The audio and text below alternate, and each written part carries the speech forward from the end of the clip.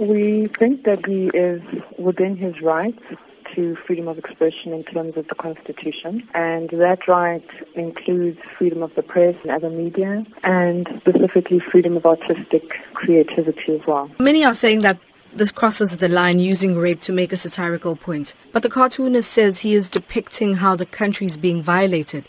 But is it a responsible way to do this? So we would look at the limitations to his right to freedom of expression or his right to express himself artistically or creatively in terms of what the limitations are in terms of the freedom of expression clause in the Constitution. So the right to freedom of expression excludes anything that is propaganda for war or any kind of expression that could be seen to incite imminent violence or be advocating hatred based on someone's race or ethnicity, gender, religion, and that also constitutes an incitement to cause harm. You say he's well within his right to post and express himself that way.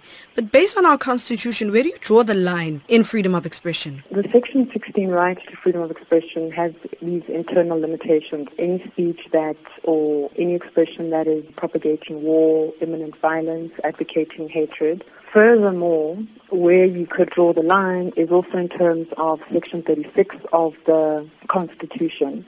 And if you're going to limit a particular right, you need to do so in terms of the limitation clause, which indicates that that limitation should be a reasonable and justifiable one. And how do you balance equality and freedom of expression? We would look to what the Constitution says to us in terms of balancing certain rights.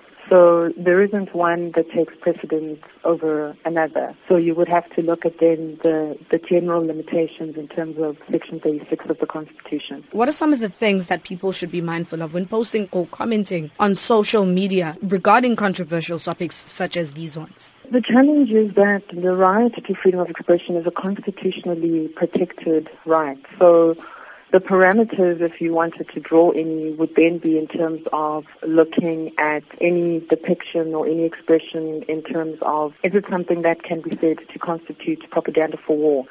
Is it something that can be said to be inciting imminent violence? Is it something that can be said to be hate speech? So you would have to look at it within that particular context.